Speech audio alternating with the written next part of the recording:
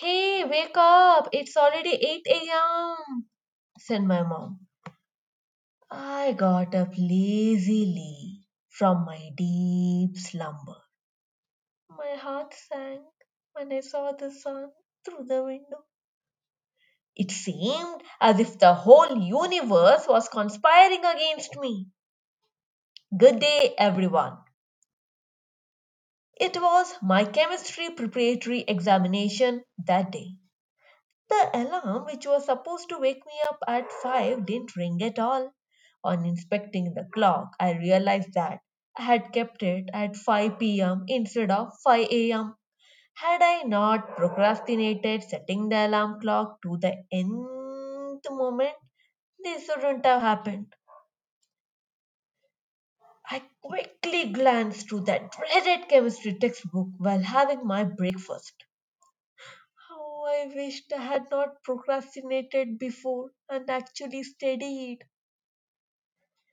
When the clock struck 9, I went outside and sat behind my dad on his bike to get dropped to the school bus stop.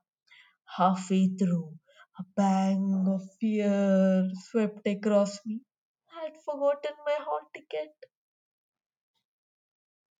Amid the rain of lectures my dad was showering me with, we reached home to get it.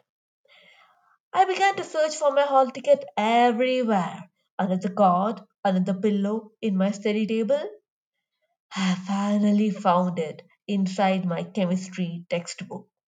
I had studied that sincerely.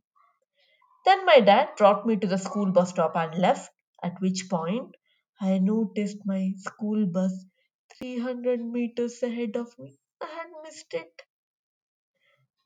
Oh heavens, why me? I cried. The heavens did hear me that day because I noticed my chemistry lecturer, Mr. Sharan, at the far end of the road.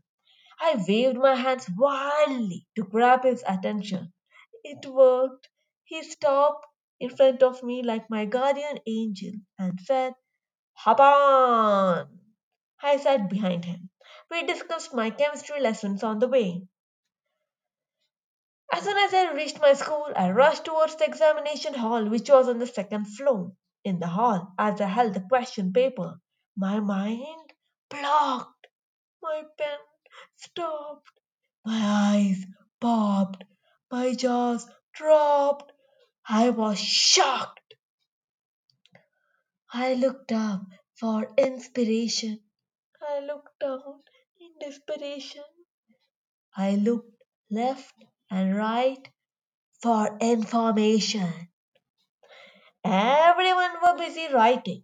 There was an ongoing war in my mind. Fail, cried an invisible voice in my head. You will pass, said another. Will I?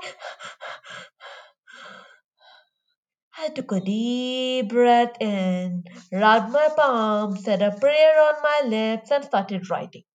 I only stopped when the invigilator came to collect my answer sheet. For those of you who are wondering, yes, I did pass this exam thanks to Mr. Sharan. I got lucky that day. Dear listeners, thousands of years have passed, thousands of tomorrows have come. Yet, hope is alive among the people of my kind, the procrastinators, that tomorrow they will begin their work. Will the tomorrow ever come? It will, only if we turn that tomorrow into today. Let us begin our work from today.